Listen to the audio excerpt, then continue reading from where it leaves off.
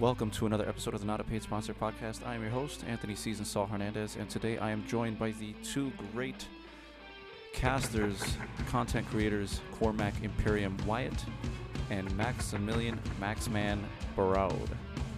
I had a chance to work with them in the North American Champions League, a community vainglory tournament. Cormac, you guys remember I had the 2 episodes with him prior, and we're getting a chance to sit down with Maxman as well. We're going to be talking about a variety of topics spanning from all over the gaming world. So sit tight. I really had fun with this interview, and I really appreciate them taking the time to join me for this podcast. So sit down, relax. This is the Not a Paid Sponsor podcast.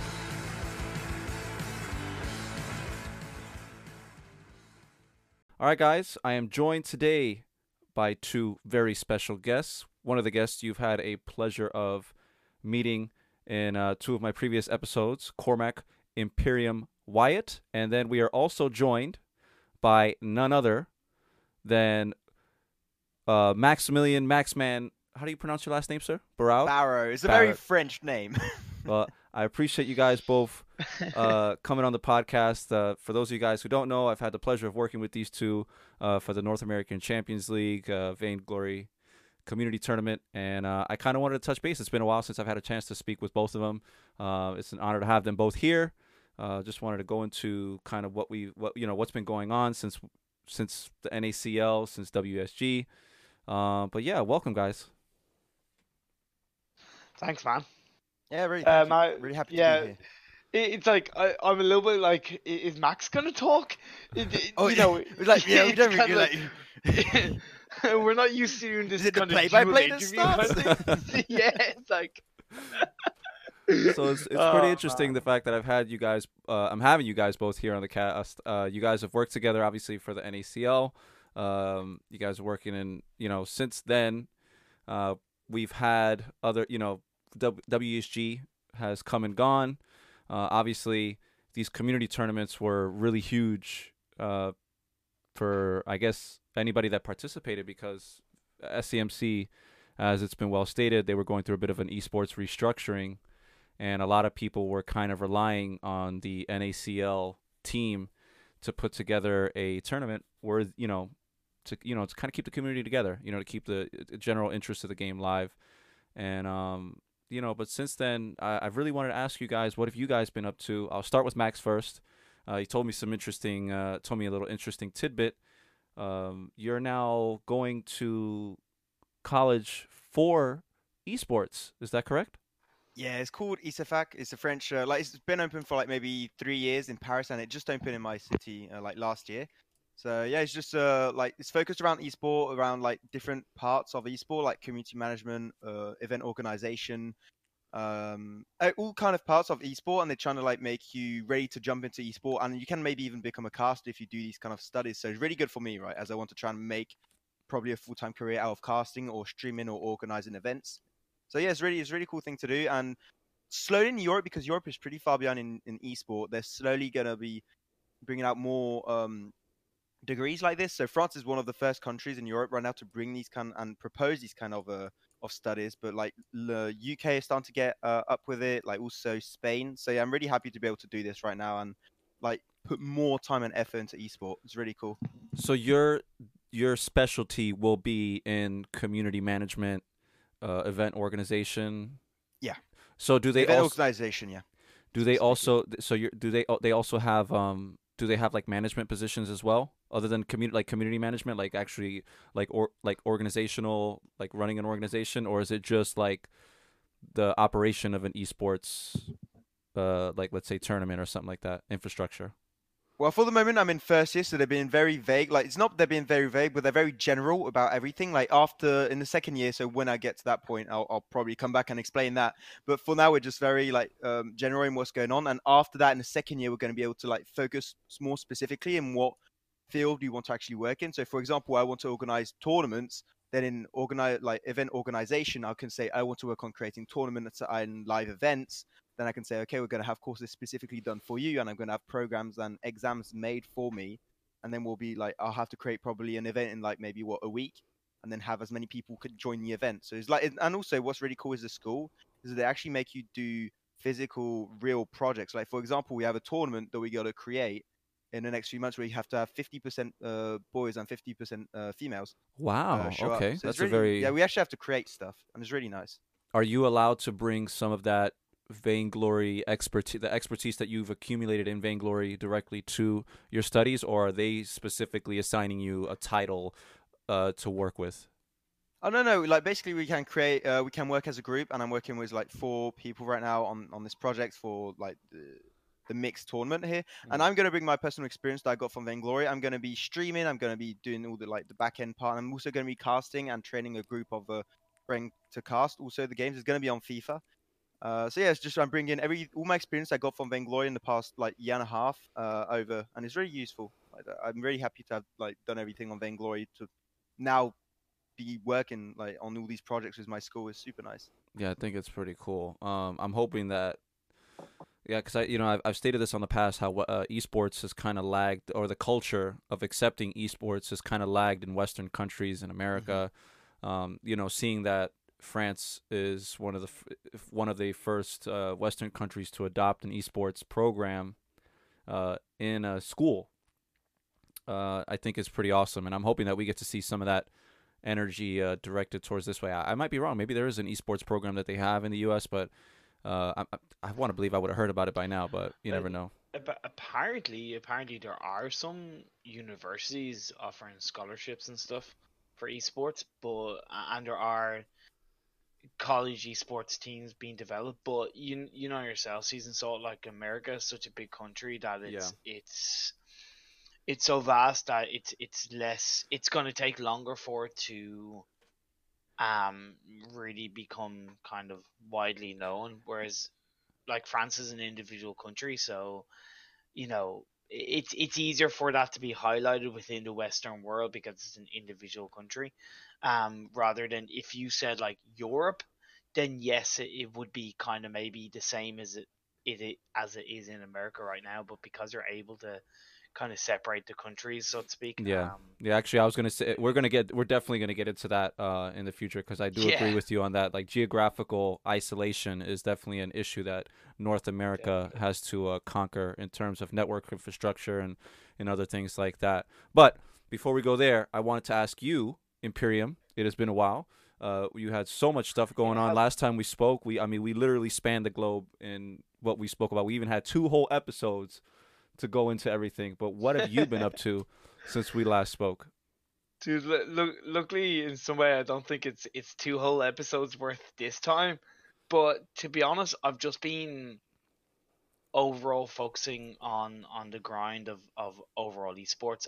Obviously casted WESG with my boy Maxman, which was an absolutely amazing opportunity, not only because for the moment of the WSG qualifier 2s, but also to be handed the chance of doing the grand finals, which I consider a outright personal success, because it for whatever reason it's kind of like, me and Maxime were chosen, and it was really amazing to get that, but also because of that, of course, it instills more confidence in me, but also it allows me to add it to my resume. It has allowed me to kind of like use it to connect with other people. For example, MGL has expanded to the North American region through Animal Plays, a gentleman called Animal Plays who I've known of before.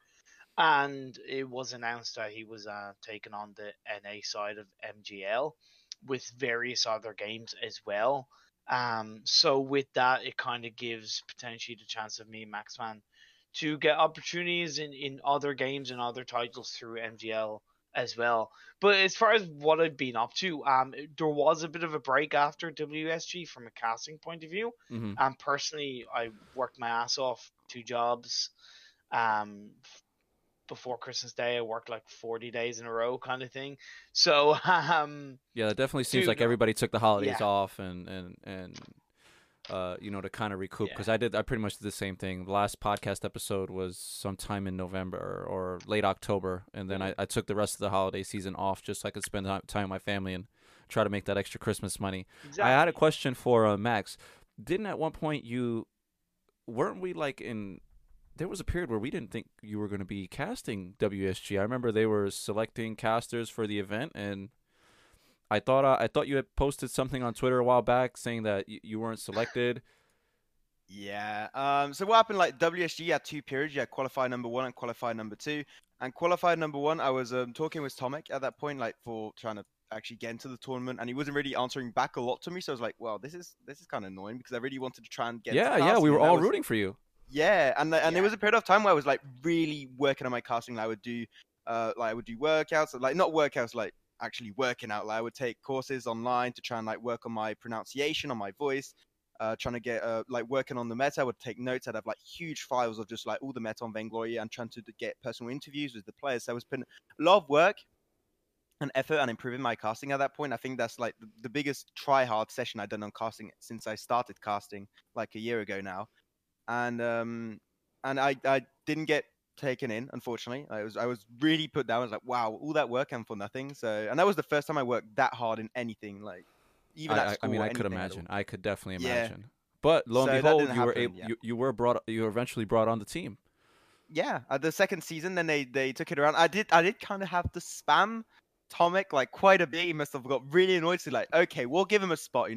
We'll try him out, and we done it, and he was really happy with my job and Imperium's job. So super great experience, and would definitely do it again. It also helps that like, and this is one thing like that I credit Maxman so much on, is that like the dude's like so freaking talented when it comes to setting up stream overlays, graphics, green screen, webcams. Yeah, you're getting a total package. Yeah, like honestly, to me it was always a no-brainer that he was going to be given the opportunity.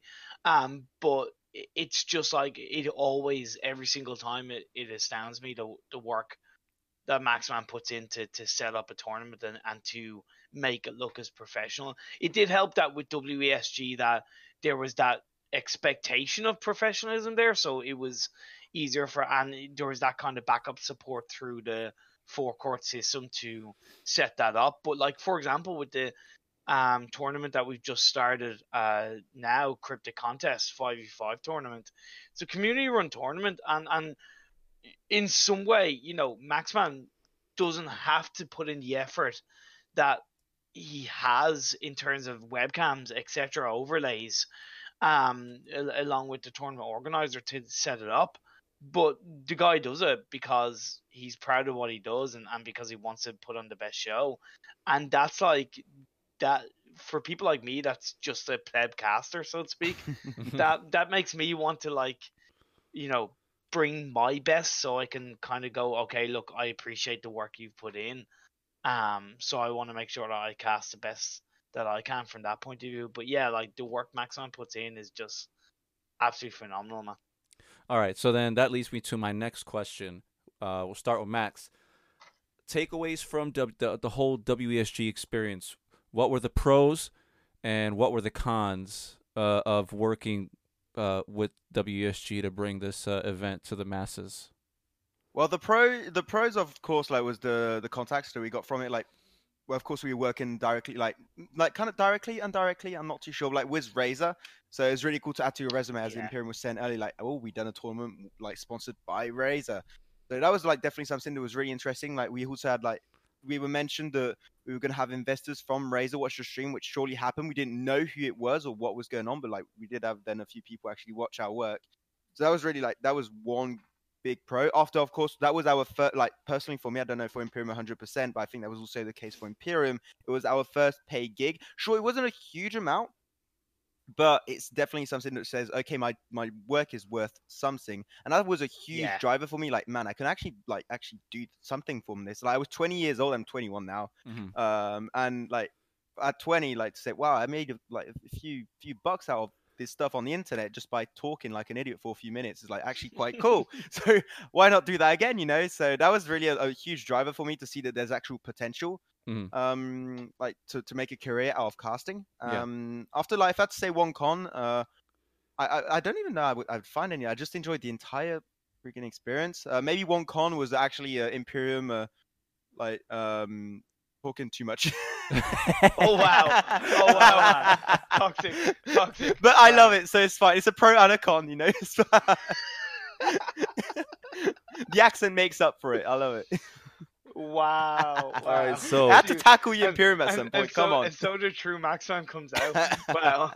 Glad this is being recorded. It's cool. This is what he's like whenever. By the way, on a side note, like whenever we like end stream or before stream or even like the night before casting on Sunday, like we were on VC, myself and Maxman were literally just like chatting crap and just getting on it. Like Yeah, you're I having don't the know if you PT saw- version of a Yeah. Maxman Imperium conversation right now. Exactly. But it's like, I don't know if you saw on Twitter, for example, like, when I put up like a picture of my screen, of my background picture of my screensaver on my computer being like a picture of Maxman, but like Maxman started that by putting a picture of me on the background of his PC, and it's just kind of like it's stuff like that we get up to that's just so awesome to be able to at least in some way express. I on a think with podcast.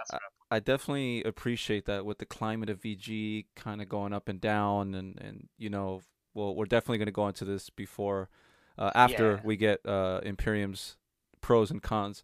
I think it's awesome that like you guys as casters, even though you guys have had a relationship in the community circuit and have now also had the chance to kind of develop that relationship further in a more competitive scene and a more observed environment where so many more eyes are on it, and the fact that you guys can be civil and friendly and just goofing off, I think it definitely helps to the chemistry, and I definitely applaud you guys, which is why I chose you two to come on the podcast, because I feel like you guys were the duo for NACL. And like I said, the chemistry is good, and it's really nice to see that you guys, you guys had continued to work through that even through the WESG. With that, I'll take your pros and cons, Imperium, on what you felt the WESG experience gave us. Go on, tackle Yeah, me, Imperium. Go for it.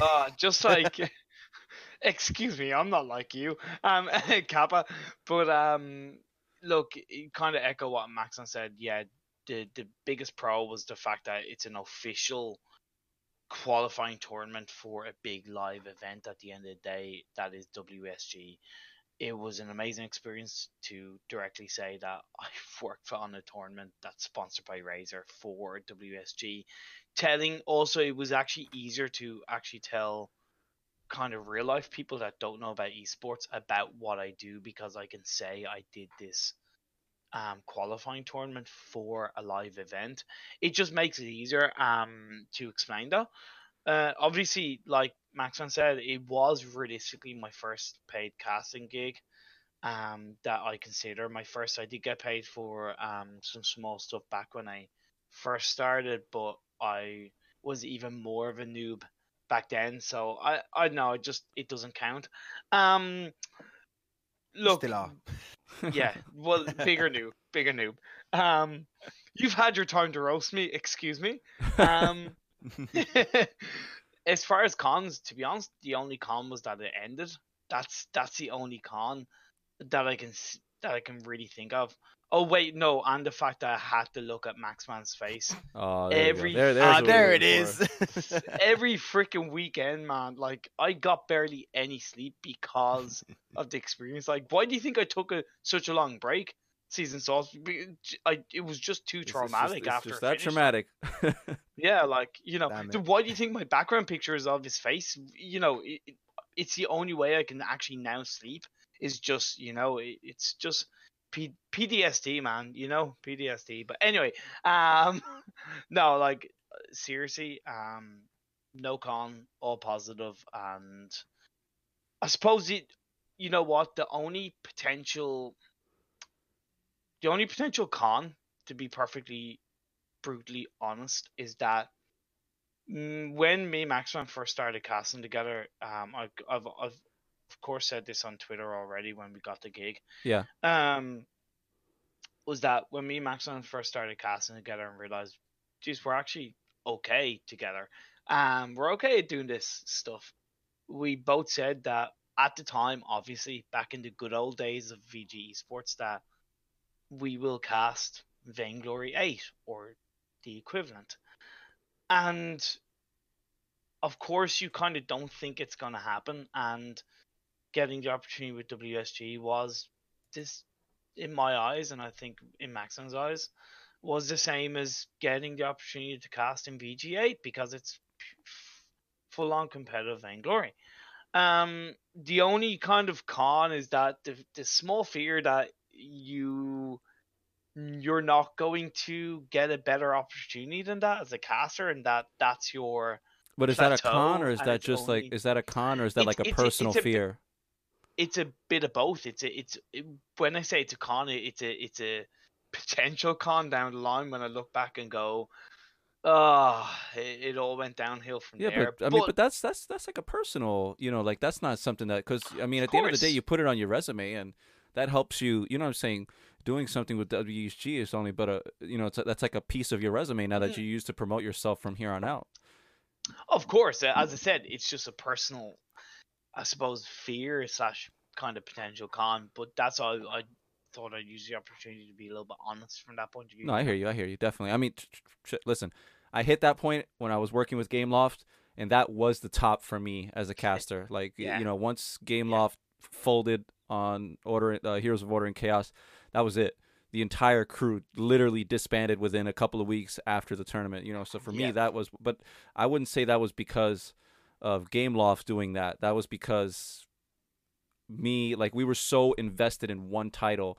You know, back then, like, casting for a game, it was like we were loyal to that one game. We thought that we were going to be like the LCS version for Heroes of Order and Chaos, what, you know, like Quickshot and all the casters for League were, you know, in respects to their tournament. And that's not what happened. We didn't realize that for an amateur, like Shoutcasters coming up, which is interesting that I'm actually happy that you mentioned that, because a lot of people don't understand that the casters of today, their portfolio is a little bit different than some of the casters of yesteryear.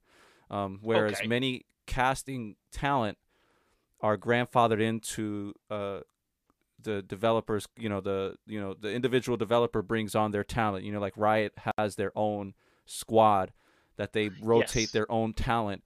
Whereas the amateur shoutcaster, in order to make a splash, they have to have a wide variety of games, and it seems like we have to have more knowledge now of all the games that are out than what it was back then. Because, you know, back then it was like, okay, if you casted CS 1.6, you were going to get grandfathered into CS, you know, CS GO. And then, you know, some of the casters from CS 1.6 moved over to League, and then they stood in with League, and then after League, you know, I forgot what this guy's name, that he that was his path. Oh, geez, I forgot his name. But he's actually now one of the global, like, he's like a senior manager or something like that for ESL. I forgot the hell. But Joe Miller. Joe Miller, yes, Joe Miller. I thought you were saying Joe Munchables. I was like, what? But yeah, it's just like the fear of staying relevant, and that, you know, a lot of these casting jobs initially for us are done for free. You know, a lot of the work that gets put into tournaments, community events, they're usually done for free until the big boys notice. And I'm really happy that, at least for you guys and the others who had a chance to participate in this event, that you guys got some sort of compensation. So I really do appreciate you actually bringing that, even, you know, that kind of personal fear out there. So with that, I'm going to close this particular segment off. I'm just going to pause recording real quick while we get some ads in, and then we'll start with the next two topics. All right, we are back. So the next topic on the list of things that I wanted to talk about, which was briefly mentioned in the beginning of the podcast, was esports culture. We had asked Max about his venture into esports college, France being one of the first countries to adopt an educational program for esports as a whole. You mentioned something about esports kind of lagging in Western culture. What do you guys? I guess I'll start, since Max is, you're the one actually partaking in this educational journey. What what are your thoughts on the culture of Western esports versus what we're seeing in Asia and Eastern countries? Well, definitely, it is very far behind. Like, it's very new. People are just slowly getting like even learning about esport. Like, my parents had no idea they existed, and they had like I was doing 2 years ago. I was studying I was going into a major for computer science. Uh-huh. I was like going to program. I was going to go C++ and all that kind of stuff. And like I said, well, I don't want to do this anymore. I don't enjoy it. I want to go into like there's this esports school that's opening up, and they said like esports school is that a Pokemon? And they had no idea what it was. So like, it's just and right now people are not educated about it, and that's why we need to have, I think, official groups try and make it known that this can actually be a proper career path as a player, as an athlete, or because people might not also call players athletes, but I think they are. But well, that's a different topic. Yeah. And they got to try and make it like known a little bit to the wider public. So that's why, for example, in France right now, we have the government actually has a ministry that's entirely like surrounding esport right now. That's making an actual official like career to work in. It's called like France Esport, and it's like making it officially recognized through the eyes of like multiple companies in France. So it's like it's slowly starting. Like not all countries, like some countries in Europe that are really good in terms of esport are Russia. Yes. Then well the western side of Russia, Sweden and France. They're the top three countries right now in Europe in terms of their advancement in esport. UK, once again, Spain, as I mentioned earlier, they're slowly getting up to pace. But it's just right now we have to educate people and show them what esport is, because not many people know what it is, except for the younger part of like the younger generation in Europe right now. So it's just right now it's not known. It's just people don't have no clue what it is. And Imperium, what do you feel? How do you feel about what he expressed? Yeah, like overall, Maxon is dead right. Overall, he's absolutely spot on. I know. Most people I talk about, most people I talk to about kind of what I do, that I'm involved in esports, and literally every single person, other than the very odd few, are like, what's esports? Like, and it's a little bit frustrating, but I understand it for sure. What I love about the countries that Maxman have mentioned, within Europe at least, is that, and here's where it does need to be taken on, is that the government needs to support these things. It needs to be a government backed initiative from countries. The issue, and maybe I'm going a little bit off topics, or the potential risk when you're talking about kind of compared to other, the Eastern um countries, like Asian countries and stuff like that. When you look at America and how much is grown in America, it's grown in America from a business standpoint, which is by no means bad, but it's also a lot riskier because money gets thrown at it expecting a return. But when I it's was going to say government definitely funded, when it's government overvaluation. funded, yeah, when it's government funded, it's trying to instill it into the culture of people rather than just as a, the new trend of something to do. Um, there's always going to be uh there's always going to be an attitude or a judgment based on what people know about gaming in general. Like right now, most people that are adults that did not grow up within the world of video games or modern video games look at Fortnite and see their grandkids or their kids playing Fortnite, and that is their kind of experience of video gaming, and that's going to slightly skew what they think about it, because Fortnite is a very kid-friendly game from a colorful point of view, but it also doesn't represent obviously what esports and competitive video gaming is about. So it's gonna take time, but positive movements are being made based on obviously what Maxim is doing himself. Like I never had the opportunity when I was um 21, which is like far too long ago. But yeah, look, it's gonna take time, but there's always going to be positive and negatives. I definitely agree that the government should have some sort of oversight. I won't say government sponsored, because obviously, if you allow governments to regulate esports to an extreme, it could kind of deteriorate the product. And as I mean, in America, we know that a lot of things that are government run and government sponsored, they don't tend to work out very well. I will say that maybe the government can have some sort, similar countries have athletic commissions Well, which govern. can What's up?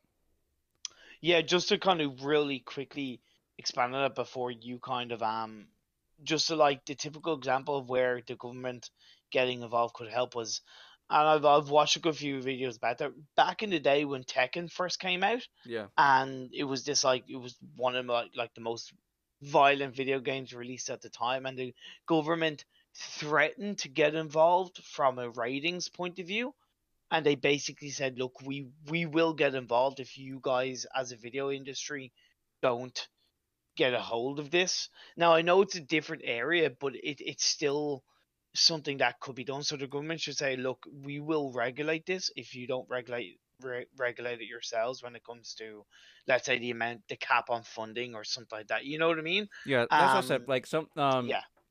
which is why I was saying like some sort of like similar to how we have in physical sports, we have athletic commissions. Yes. Let's say for fighters, that in order Yes. to hold on, just bear with me 1 second.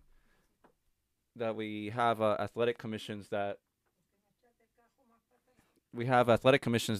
pardon me, athletic commissions that sanction the fighters and allow the fighters to compete in certain states here in America and obviously overseas. Maybe they could regulate, obviously, drug usage. I know that early on in the esports world, we had an issue with players doping, using amphetamines and things like that to gain an unfair advantage. Then again, these gamers are playing like 12 to 16 hours a day.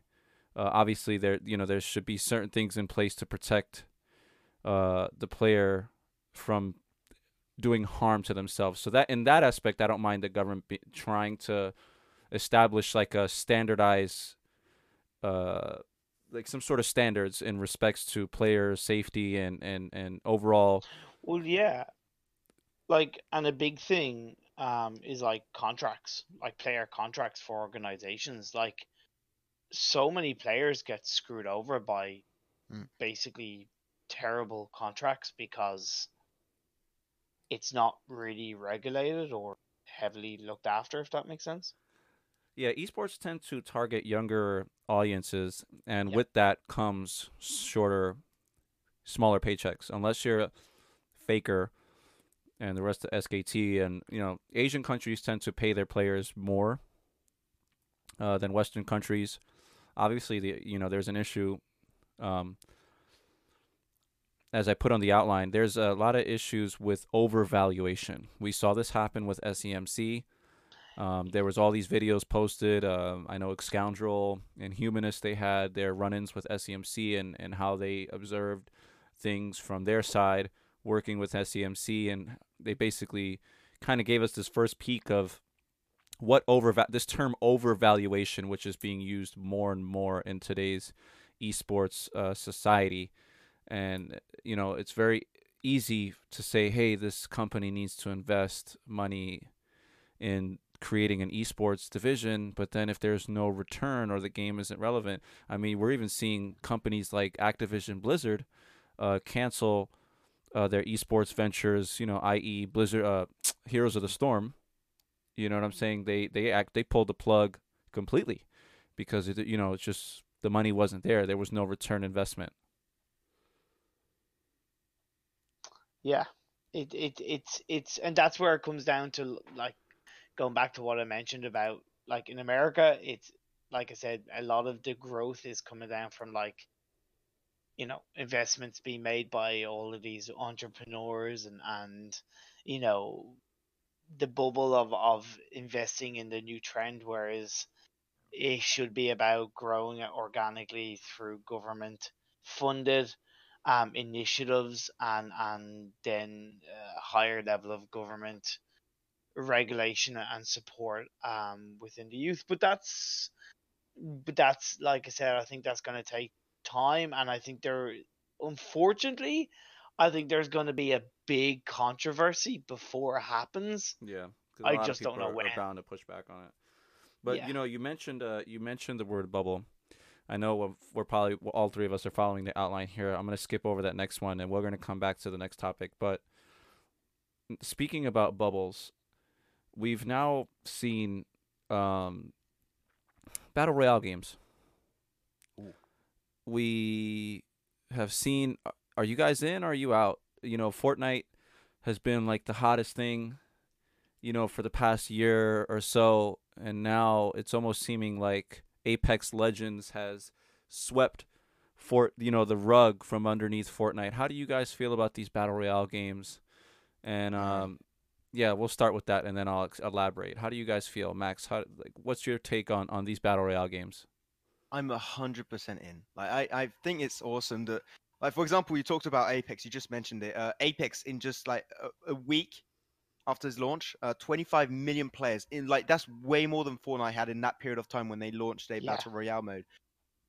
It's just like the visibility you get out of it is huge. Like, people never heard of like video games sometimes. Like, they have heard of video games, but like they didn't really get any huge information on like one specific game, for example. And Fortnite allowed video gaming and like even esport for some people to be shown.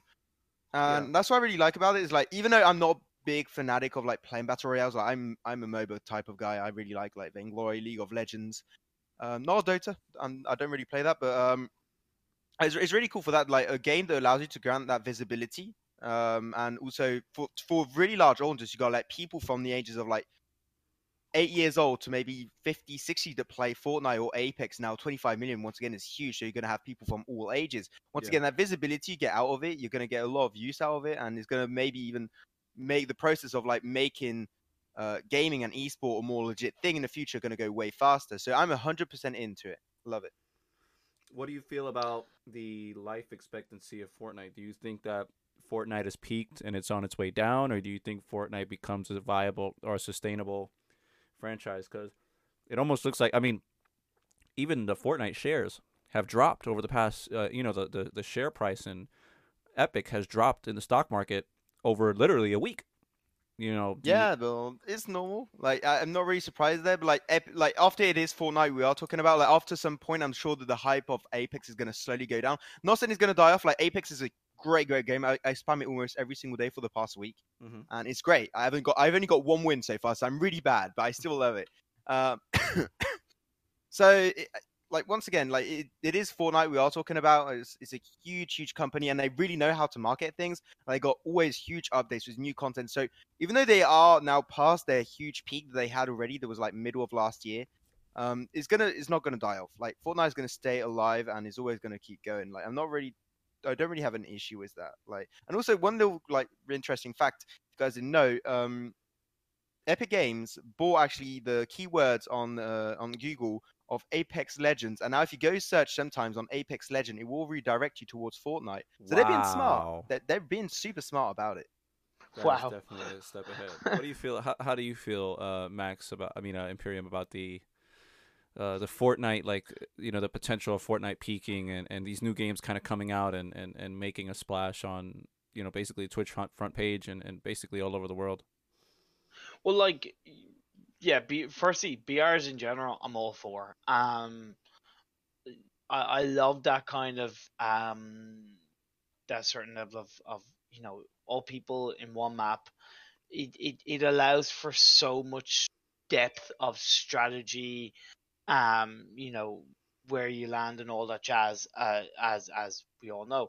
Fortnite, it's a completely different demographic to Apex Legends. It's completely different. Like, you look at, I'm sure if you in anybody did any kind of research of the 25 million people playing Apex Legends, I I could pretty much put money on it that the demographic is between 19 and 35. I could Whereas definitely agree with you on that. when you look at Fortnite, realistically that demographic is between 10 and 10 and 29. 17, yeah. Well, 10. So it's a completely different demographic. I think BRs battle royales as a genre is right now it's kind of a little bit like music or a music genre. Yeah. So like music genres come and go. And battle royales as a genre of gaming is really popular. The positive within that is that it breeds more competition within its genre. The good thing about Apex Legends, like I said, is it's a completely different demographic.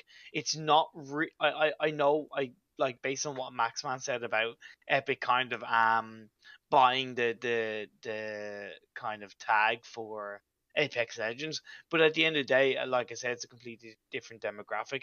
Where I think it's really good for Apex Legends is because it is seems to be targeting, or it is overall a more professional looking game, that there's a bigger chance that it will be taken a bit more seriously within the mainstream audience when it comes to esports, because Fortnite, I don't think it's seen as from a mainstream point of view as an actual esports title. Mm-hmm. It's just this fun game that kids play. Whereas Apex Legends, because it's in that battle royale genre and it's kind of It's got a bit of a mature feel to it. Exactly. Yeah. Plus, one thing that like Maxman said that I think is so amazing about a game that gets it right, when you don't care that you lose, that you just want to play to get better and to get that win, that's when a game has freaking made it in my eyes. Yeah. When a player turns around and says, and I've seen this on so many people on Twitter have kind of turned around and gone, oh, I've yet to win a game, but I still love Apex. Like I've yet to win it, but I really want to keep playing so I can win a game. That is the sign of like a game just making it. Yeah, I'll definitely say the interesting aspect of a battle royale is that you may not win a game, but there are these like little micro victories that you have in a match that even though you might not place in the top 10 or you might not place first place, there are these like little micro scenarios where you are presented with the victory, like, oh man, I didn't win this game, but dang, I got like 7 kills, so that I guess that does, and that's something that I'm kind of learning to grasp because I've never been one for battle royale games. I do enjoy PUBG because it's a tactical game. PUBG kind of reminds me of when I played. It wasn't a battle royale game, but I remember I used to play Ghost Recon on the Xbox, the original Xbox, Ghost Recon and Summit Strike. That over-the-shoulder third-person view. Potential for high tactical situations, and then just imagine putting it in a battle royale situation. That was what I fell in love with. They're playing Operation Flashpoint, Arma. Like it just really evolved on it puts you in a pressure. It basically putting everybody in a pressure cooker and watching like this little mini war play out every map. So it's something that I'm trying to like get used to. My friend constantly calls me every night. He's like, "Yo, dog, you need to get on Apex. You gotta get on it. Like we've been playing, like they played 100 games. He's playing right now. He literally told me, he's like, "Yo, don't even do the podcast tonight. Just hop on the PlayStation. Let's play Apex." And that's probably what I'm gonna do after I upload the episode. But what was I gonna? Oh, speaking of what we're feeling about battle royale games. Obviously, it's been stated over and over again that you guys have a history in MOBAs, Vainglory, etc. Where do you guys feel the MOBA genre is today as to where it was a year ago or 2 years ago? Is it in decline? Is the MOBA genre viable? Are people going to continue to play MOBAs and have professional competitive environments for the foreseeable future? Well, to be honest, it is slowing down. I think we've seen that. Like, you see some huge MOBAs, like, once again, League of Legends going to take that one as an example here. There's, sorry, man, still a little bit sick. But they are starting now to advertise a lot more on YouTube. I think you guys might have seen that. Like, I on the French YouTube version, like, we're having ads of of League of Legends absolutely everywhere, and it's just that they're slowly like slowing down. Their player base is not slow, like getting smaller, but at least it's not growing as exponentially as it used to. Yeah. So it's just that it's not gonna disappear. Like MOBA's that huge like game mode that everyone's known to love. Like I'm sure many gamers started by playing League of Legends and then started playing other PC games, maybe some Call of Duty after that or some PUBG, as you mentioned. Yeah. It's going to be still something that's going to be present in the gaming community, and I think will never leave. But it will, and it has already started to slow down. After you got different like modes that can come out, like for example, I forgot the name. It was this battle royale slash MOBA game. Oh, And Survival Heroes. no, not the PC version. There was a PC one. Oh, I didn't see that one.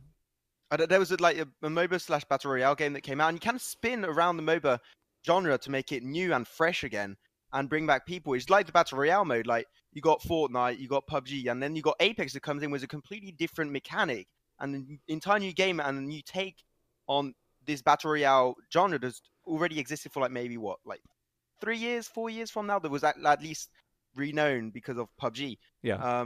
So it's not because like the current MOBAs you have right now are slowly slowing down, but it doesn't mean that you can't have a company that does this great idea and makes a brand new MOBA, and MOBA just like comes back once. I think MOBA is great, and it will always be great, and I always come back to it when I need to. And I think companies will also do that. Like if they have a good idea and they make it well, like Apex, Yeah. they can make 25 million in a week, I'm sure. Like for me, and when you look at MOBAs as a genre is like, it kind of comes back to what I said about it. It's like a genre in music. They have their peaks and their waves, and they kind of they come back, like 80 sounds have started making a bit of a comeback in music. Not completely, but they've been kind of introduced in some mainstream artists and stuff like that.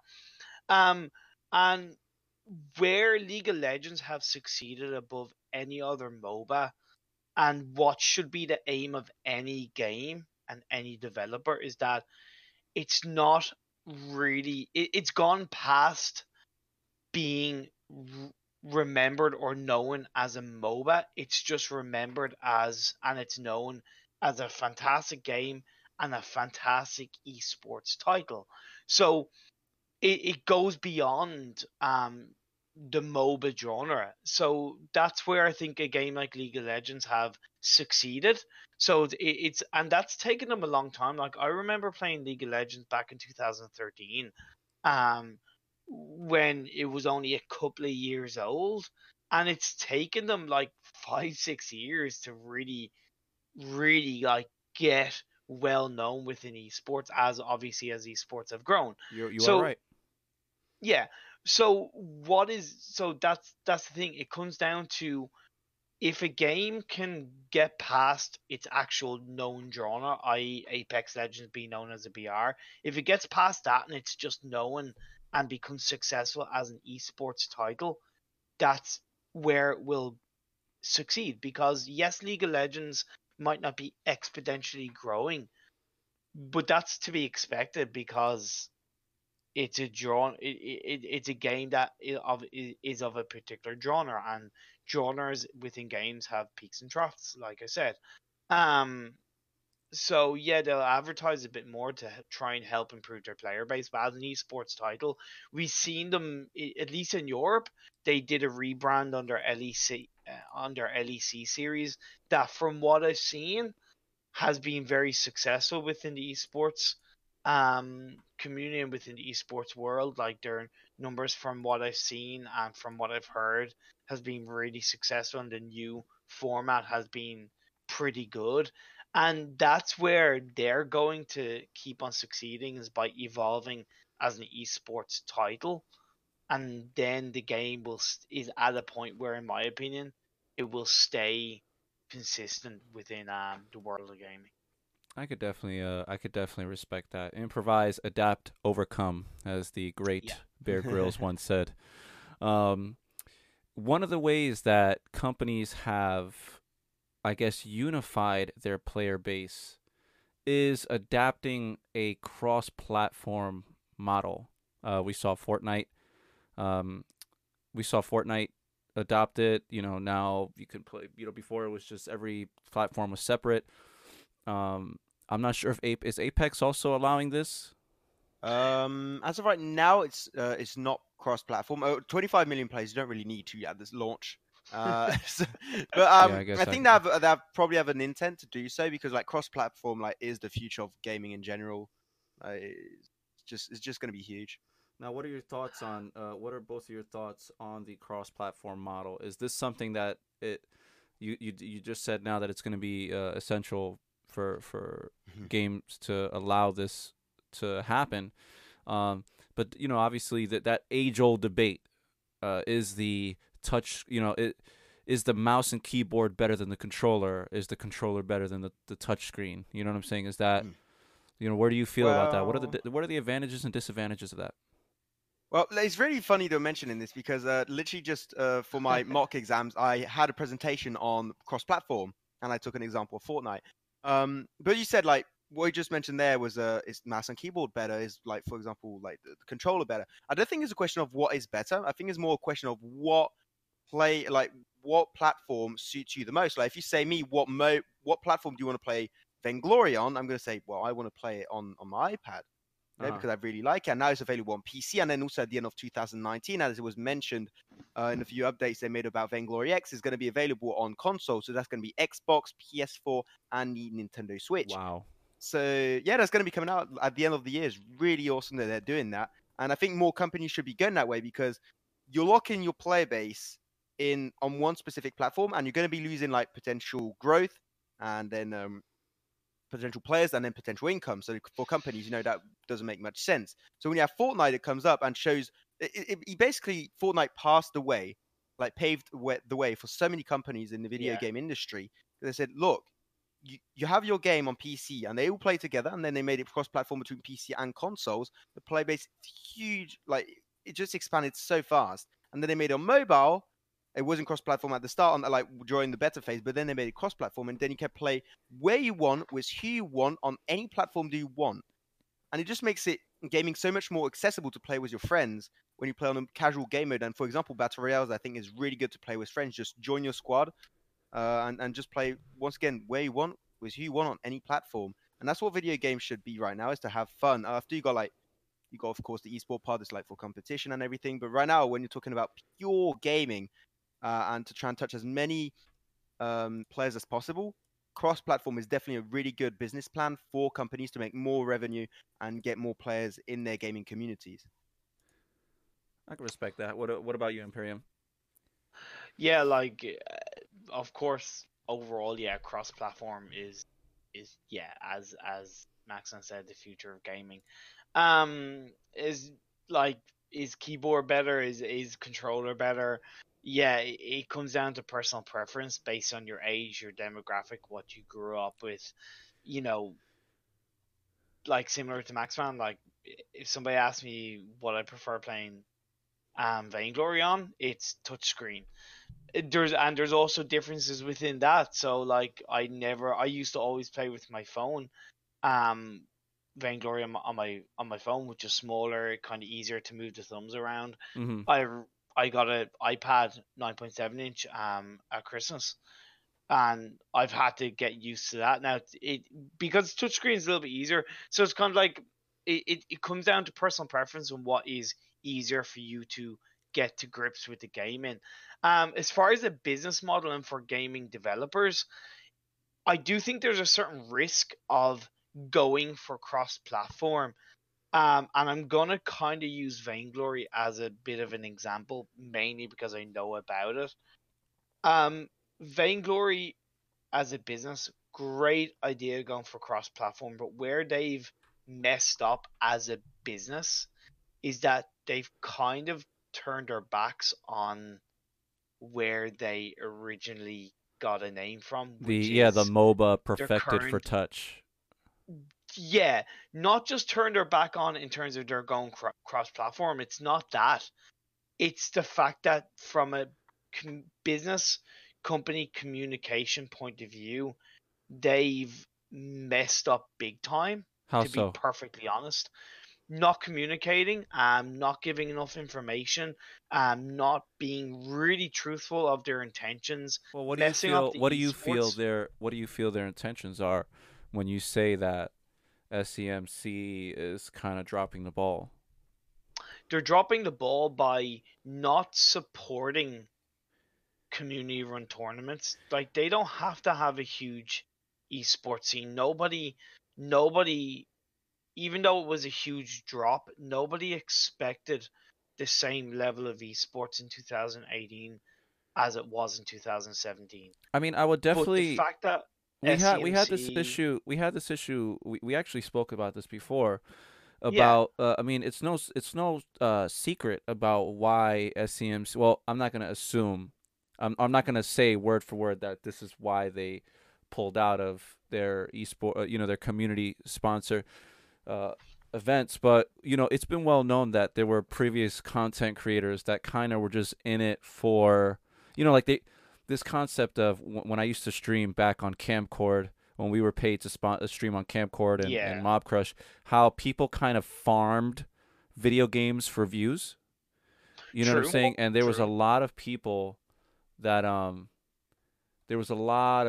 that kind of just played Vainglory and only used Vainglory to develop their own personal fan base, and they didn't really give back to the game the way true. that And SEMC, so I wouldn't say that that's cross-platform, an issue with their cross-platform support. no, but where it is that, like I said, there was kind of a huge backlash over realistically a huge lack of communication in 2018 from SEMC. That yes, they've announced cross-platform, which is a really positive thing, but it also has left a sour and even more of it, in my opinion, even more of a sour taste in Uh-huh. the mouth of the current community because it's kind of like, well, there's still no information on any kind of esports in 2019. There's still no communication on what the game is really going to be doing for the actual community right now. Yet it's kind of like you're trying to aim to get more customers. It's like any kind of retail I business. get it. You're You look kind of saying like you look after. they're unifying, or they're creating a new player base. They're trying to unify their old player base with this new player base, but you're saying that with that it kind of just, like there were some unfinished questions. Obviously, it's well Yeah, stated. You and I have definitely we definitely took the two exactly. episodes to really dig deep into where we felt SEMC was going at the time, and I kind of feel like that narrative, that what you're saying is definitely um, something to keep in consideration, especially with respects to Yeah. VG. Yeah, like so just kind of going back, I think that so going back to that, I think there is a certain risk and fear of a developer or company directly aiming for cross platform. Like Fortnite did it gradually. They took over the kind of PC sector of Battle Royale and Yeah, and then then slowly they they started adding established other themselves. consoles. Yeah. Exactly. So it's kind of like they did it the right way. Whereas if a company tries to kind of go from 0 to 100 in a short space of time, it's kind of like that can be the potential risk. Well, I think So Vainglory is yeah, kind of doing that same thing. I think they're doing that same thing. I mean, they started mobile, but they went PC, and now Max said that later this year we might be seeing the console ports. So yeah, I think if yeah, it's any game that has the chance to do it right. See, this is my issue with games like Arena of Valor. I really do enjoy the game, and I appreciate Tencent for releasing a copy, a clone of what League was supposed to be. The issue with, like if it's a company that's really having an issue right now, even though they're still providing a somewhat top level, mid top tier esports competition, is AOV, and that the Chinese version of AOV is not even called AOV. It's Honor of Kings. no, And, yeah, they have champions that are almost synonymous to what we have in America and Europe, but they're not, there's no Batman, there's no Joker. They have their own champions. But if you put the games side by side, they'd be virtually identical in what the champions can do. Then you have an issue where the cross platform play, I have AOV for the Switch and I have AOV for mobile. It's not cross platform. This is an issue that Heroes of Order and Chaos, this is what killed Heroes of Order and Chaos. The ability that Okay.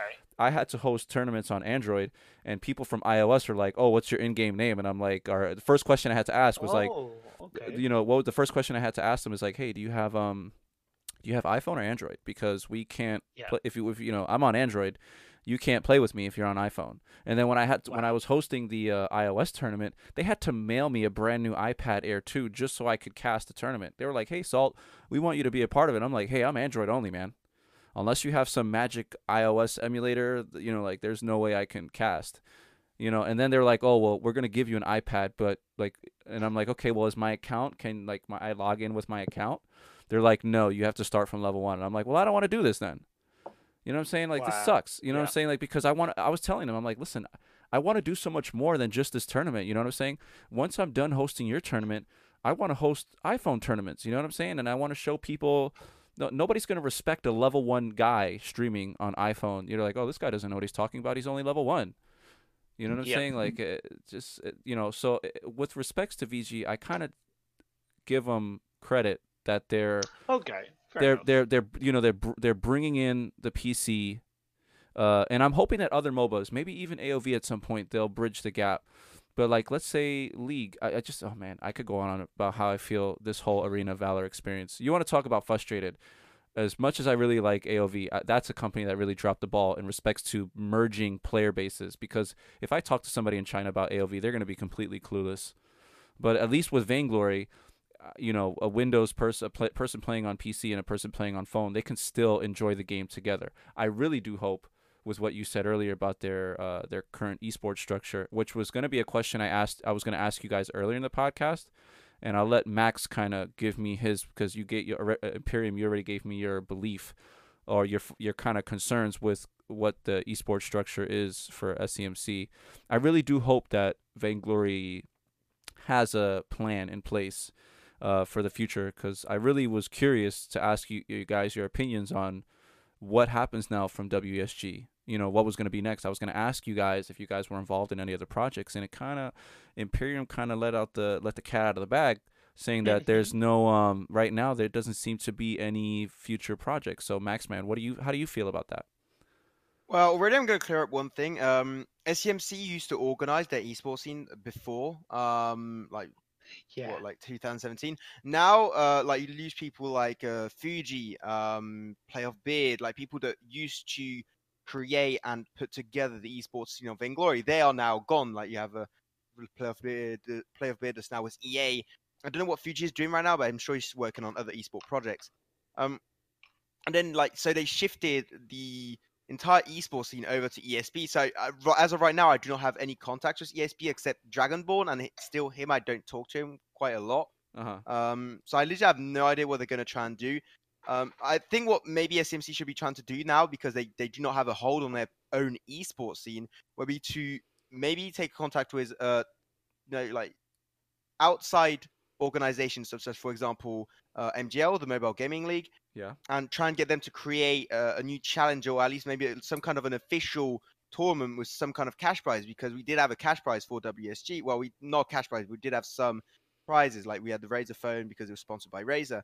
So right now, what they have to do would be to try and like get more outside run events or even community run events, but just support them and put them out there a lot more. Like I'm working on my own tournament right now, and if SCMC can do something about it, I'll try and do a CA and NA version. I'm trying to make this a pretty big thing, but like right now, what they have to do is they have to focus on the game, because there are still a lot of issues that are coming out right now. And for the esports scene, which is not their focus right now, they should try and let it go to other companies or groups other than ESP, because ESP right now is not doing anything, and I don't think they're ready to do anything right now, except for WSG. This once again an outside group. You see, WSG is was making the esports scene of Vainglory in Even a thing. 2018 and now 2019. Yeah, and like they are not even working with basically SCMC. They're their own group that are working on a tournament made on Vainglory.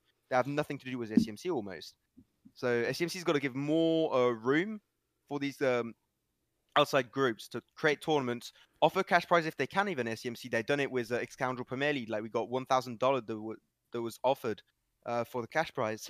So they got to try and like help out on these like Just kind of like outside run nurture. events. Yeah. Yeah. Yeah, I definitely Mhm. respect that. Um, we went around for a little bit talking about the explosion of different gaming genres. I kind of wanted to ask you guys. I wanted to ask you guys about the culture of the gaming industry. I know we're about to take a sharp left turn from where we were a minute ago. This was for the guys listening to the podcast. I said earlier we were going to skip over a topic and I was going to come back to it as we kind of we kind of went deep into how the gaming communities have been expanding and how we're merging and all these modern concepts in the gaming industry. One thing that shook me to my core was a video that I came across. I posted it on my Twitter of a female who was recording footage of her playing games like Overwatch and whatnot. And one of the things that we're still struggling today, with today, is harassment and toxicity in the gaming industry. I feel for as large as the gaming industry has become, one of the issues that hasn't been tackled, I feel, enough is the concept of toxicity and cyberbullying and harassment. I mean, blatant harassment. I mean, if I'm going to post when I post the podcast link, I'm going to post the link to that video again on my Twitter for you guys to see. I mean, it was just gruesome what they were telling this female. What are your thoughts on hazing and toxic behavior in gaming, and how does that undermine the success of a title? Can I start on this? Sure. Like, I'm gonna be straight up. The gaming community needs to really sort their shit out, to be perfectly honest. People within any kind of involved in any kind of video game need to realize that overall what they say to people can and will make a difference within the game they play. So many people within video games now are just unbelievably stupidly toxic. Not that they're even like, I'm just having a laugh, I'm just joking. It's pointlessly toxic of what they say, spamming Twitch chat with pointless messages, and you can turn around and go, yeah, that doesn't mean anything. They're not wrong to a certain extent, but what does it actually add to the value of, one, what they're watching, two, the game that they're watching, and three, the game that they're supposedly supporting? Don't get me wrong, I'm all for having a laugh, but gaming in general, it's one thing to run it down mid, and then it's another thing to say sexually disparaging things to a member of the opposite sex or somebody of a different, sexual orientation. Yeah, and that's the thing. Like, I don't necessarily want to like kind of focus too much on the whole like female thing, because I think that's really not obvious, but it's like, yeah, one, please, like, everyone just like treat freaking female gamers as if they're just another person gaming. Yeah, you can by all means be a little bit like surprised that like there's a female gamer. I'll openly admit I've been like, oh, okay, cool, like, female playing the game. I've been like openly being like that because it is not as common, but it doesn't mean that I'm automatically like, oh my god, I must befriend this person and message them 50 times a day and like essentially harass them. No, it's like, it's kind of like, oh yeah, cool, a female gamer, but you're like, yeah, you're still just you're another gamer. And don't get me wrong, I think overall like video games in general is a positive bridge gap of genre based people, and that's why I kind of wanted to just be like, look, people involved in any gaming community treat each other with a bit more goddamn freaking respect. Like, really, like, just, Yeah, I mean, I speak, I'm saying this as like a reference. I'm not, like, video gaming wouldn't be successful if this was a extremely large topic. You know what I'm saying? There's the amount of toxic people are vastly smaller than the amount of kind-hearted people that play games. So when I say toxicity in games, I'm speaking to this minority of people that feel the need to control other people with with negativity. You know what I'm saying? So like I said, video games would not be successful if there was more toxic people playing video games. We would not have video True, games. The government would have stepped but in by now and shut the whole thing down. well, here, yes and no, man. Because and maybe I'm speaking a little bit too over the top when I say this, but it's kind of like the kind of sexual abuse of directors and producers in Hollywood in the 80s and the 90s. You know, just it was brushed under the carpet. Yeah, I was if gonna that say makes, it's because something that it's happened, but it wasn't spoken about. exactly. It's nearly the same thing with toxicity and abuse in gaming, because because it's a minority. You know, like it it shouldn't be like kind of, it should be constantly at the forefront of people being better within a gaming community. Just don't treat each other with a bit more respect and actually look at what you're saying. But yeah, anyway. I appreciate that. Definitely a worthy response. Max, what do you how do you feel? MOBAs in general tend to be a breeding ground for a little bit of toxicity. Something that I've noticed since the beginning of MOBA genres as a whole. It's a different level of microaggression and flat out aggression when it comes to toxicity. Where do you kind of feel like where's your head at when the thought of toxicity and things like that come into play? Well, already I'm 100% going to agree. Like, MOBA is easily one of the most toxic communities out there. I think with the Call of Duty community, like after that, you maybe got the MOBA community. Like, it's absolutely insane. Just a few days ago, I'd received a death threat. Like, Are you serious? Like, yeah. It's actually insane. I won't give a name because I understand. I don't want to give that info out. But yeah, because it's just people are really like insane. Like, it's just people get so worked up, like worked on, like what, like I don't know how to even say it in words. Yeah, worked up. Like it's so weird how people can actually get mad. Like I'm not gonna come up with like the normal sense of like, oh, it's just a video game. I'm not gonna say that because I'm trying to make a career, and also Imperium, like we're trying to make actual work out of this environment. So it's just that people don't have the maturity to go on video games, and I think that also goes through the parents, that they should try and also kind of check out what are their kids doing, you know, and if they don't do that, like they're gonna have a bad attitude. I had my friend like 3 years ago. He had his smaller brother that was playing League of Legends. Mm-hmm. It was like super bad, but like he's fine. Like the kid was like maybe what 8, 9, and he was speaking on the microphone and on Discord with some of his friends as he was playing, and he was like swearing at them all the time. And you're at like 8, 9. Like I don't think like people, like if you go a few years back, actually acted that way. And because now they have that, they can be anonymous on the internet. They can do whatever they want and can be whatever they want. They just feel like all powerful, and they're just going to be then going and attacking people, not really knowing what's going to happen because they don't see the people in front of them. They don't know how they react, and unfortunately, because of these kind of things, like we even saw that in class in my school, you know, the suicide rates like went completely up in the gaming community for some gamers out there. So you guys are also researching these kinds of statistics on negative behavior in the gaming industry. Yeah. Like we have to check out all these kind of information and know. Like we have to understand this environment. Super interesting, and that's very. I mean, I gotta give your university credit that they're even tackling issues like that, or they're choosing to study issues like that because it's very important. Obviously, with the explosion of mental health awareness and things like that, that you guys are taking the time to analyze statistics like that, because it's you guys that are gonna be the ones to kind of push it, maybe hopefully a better agenda, or an agenda that's less toxic and things like that.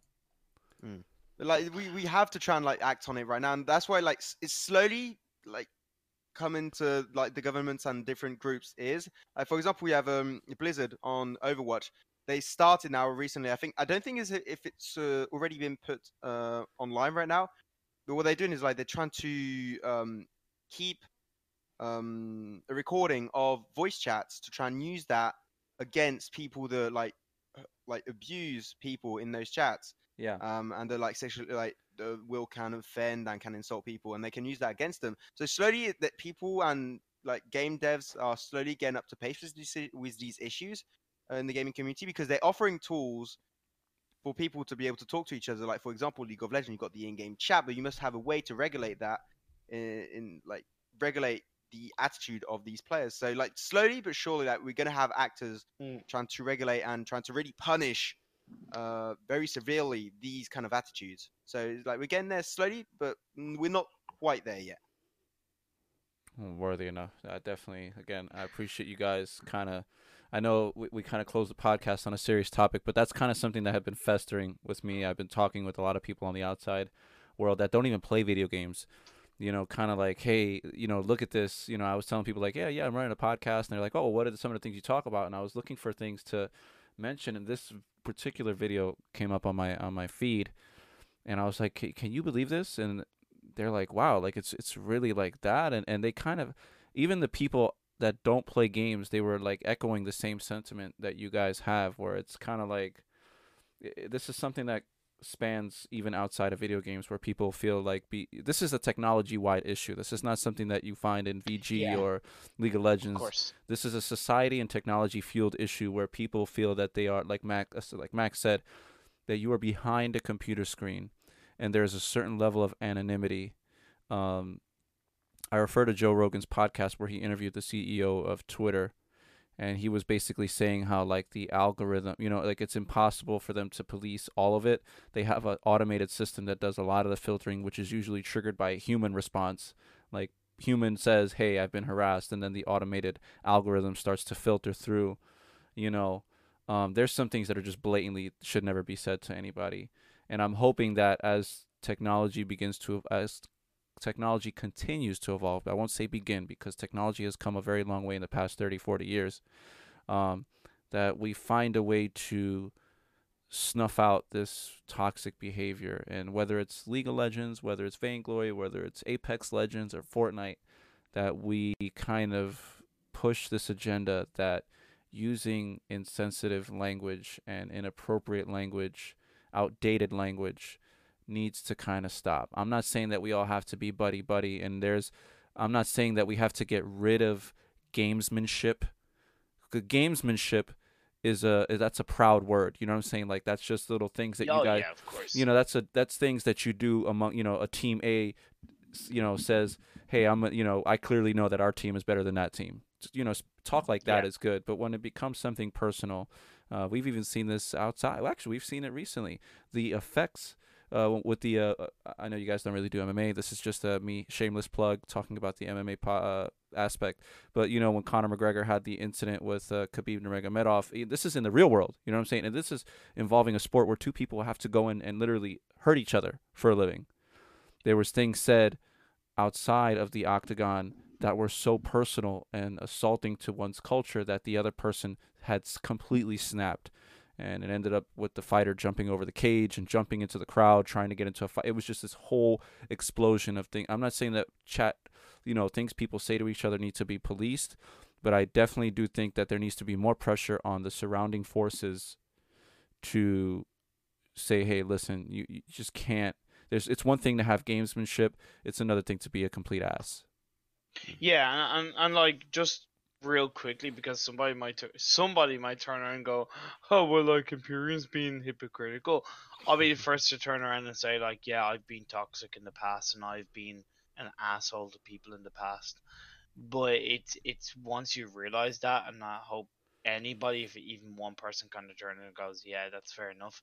That like when you realize, crap, what I haven't actually done anything positive by saying what I've said, that's when you kind of start to turn a corner and realize that yeah, your actions can mean something, and that if you actually turn around instead of saying to somebody, you know, I hope you get cancer type thing, that you turn around and go, or instead of saying to somebody, typical examples, I hope you delete the game, or delete the game, you're shit. Instead of saying something like that, and you kind of say, look, you know, maybe do this instead, or I recommend this build path instead.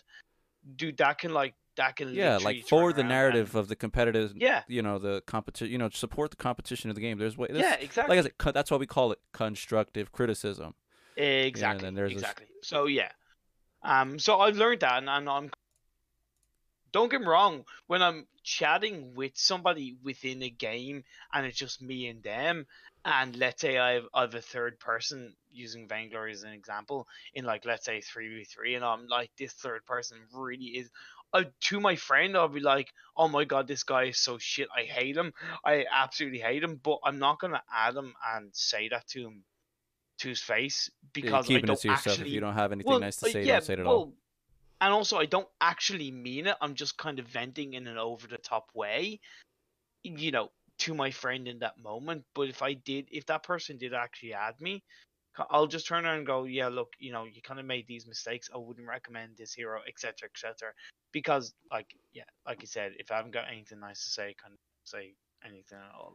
Well, I really appreciate you guys kind of taking the time to walk with me through that topic. I kind of felt like I was kind of suffering in silence as I read that, and I can only imagine some of the people that are harassed and things like that. You know, people that have to constantly deal with that stuff on a daily basis have to go through. And I know it's a very sensitive topic. So again, I appreciate both of you guys going through that, you know, debating that topic with me.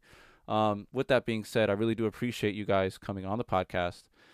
Is there any, you know, are there any closing thoughts that you guys want to share? Any projects that you're working on, things that people should be looking out for? I will start with you, Imperium, and then I will close out with Maxman. Well, hey, look, I'm probably gonna slightly repeat what I said, but we're both casting currently the Cryptic Contests 5v5 tournament, and that's happening every Saturday and Sunday for the next couple of weeks, and then basically directly after that we're going into another 5v5 tournament called the Immense Gaming tournament, which is hopefully going to be just as exciting, just as hype, and so yeah, busy couple of months ahead, and hopefully after that a couple more projects, but for now just those two tournaments, so feel free to check those out. Max, your turn. Yeah, so well, really to close it up, like as Imperium said, like we got a lot of casting work to check out, like to work on. So I hope you guys will come and check us out. Like that'd be awesome to have you guys. Also, I'm working right now on my own tournament because, you know, it's like Cinder, there's no really that many tournaments happening right now. There's nothing in CA and EA and EU and NA. There's like nothing really moving on right now. At least a few community-run tournaments, but they don't have that professionalism that a lot of people are looking for in the esports scene right now, and that environment for teams to actually be able to play in without too much of an issue. So I'm working right now on my own tournament, the Maxman Premier League, the MPL. Like it's just a humoristic take on the Scoundrel Premier League. I thought I'd just call it like that, like just for the meme. And yeah, and I'm working on that right now. It's a project that will be coming out into the next few months, normally in the near future. So I'll just try and keep everyone updated. But yeah, there's some few projects that will be coming up, and once again, it's going to be me with my boy Imperium. We're going to be casting that and bringing that to you guys at ASAP. So I'll keep people posted on social media. Go. Thank you so much, man. I really appreciate both of you guys for taking the time. You guys are across the pond. It is so late. I know you have to get ready to go to bed, Max. 3 a.m. Well, you guys really toughed it out, and I really do appreciate it. And I'm going to have you guys send me those links so I can post it on the podcast description. Give these guys a follow on Twitter. You'll see all that stuff in the podcast description. Again, we thank you. I look forward to catching up with you guys soon, and I hope you guys both have a lovely evening. Thanks, Season Salt. Really appreciate it, man.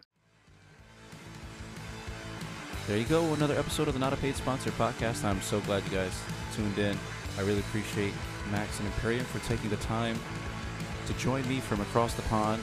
I look forward to catching up with them again soon. Don't forget, you guys can listen to this podcast wherever you consume your content. Until next time, guys, this is the Not a Paid Sponsor podcast.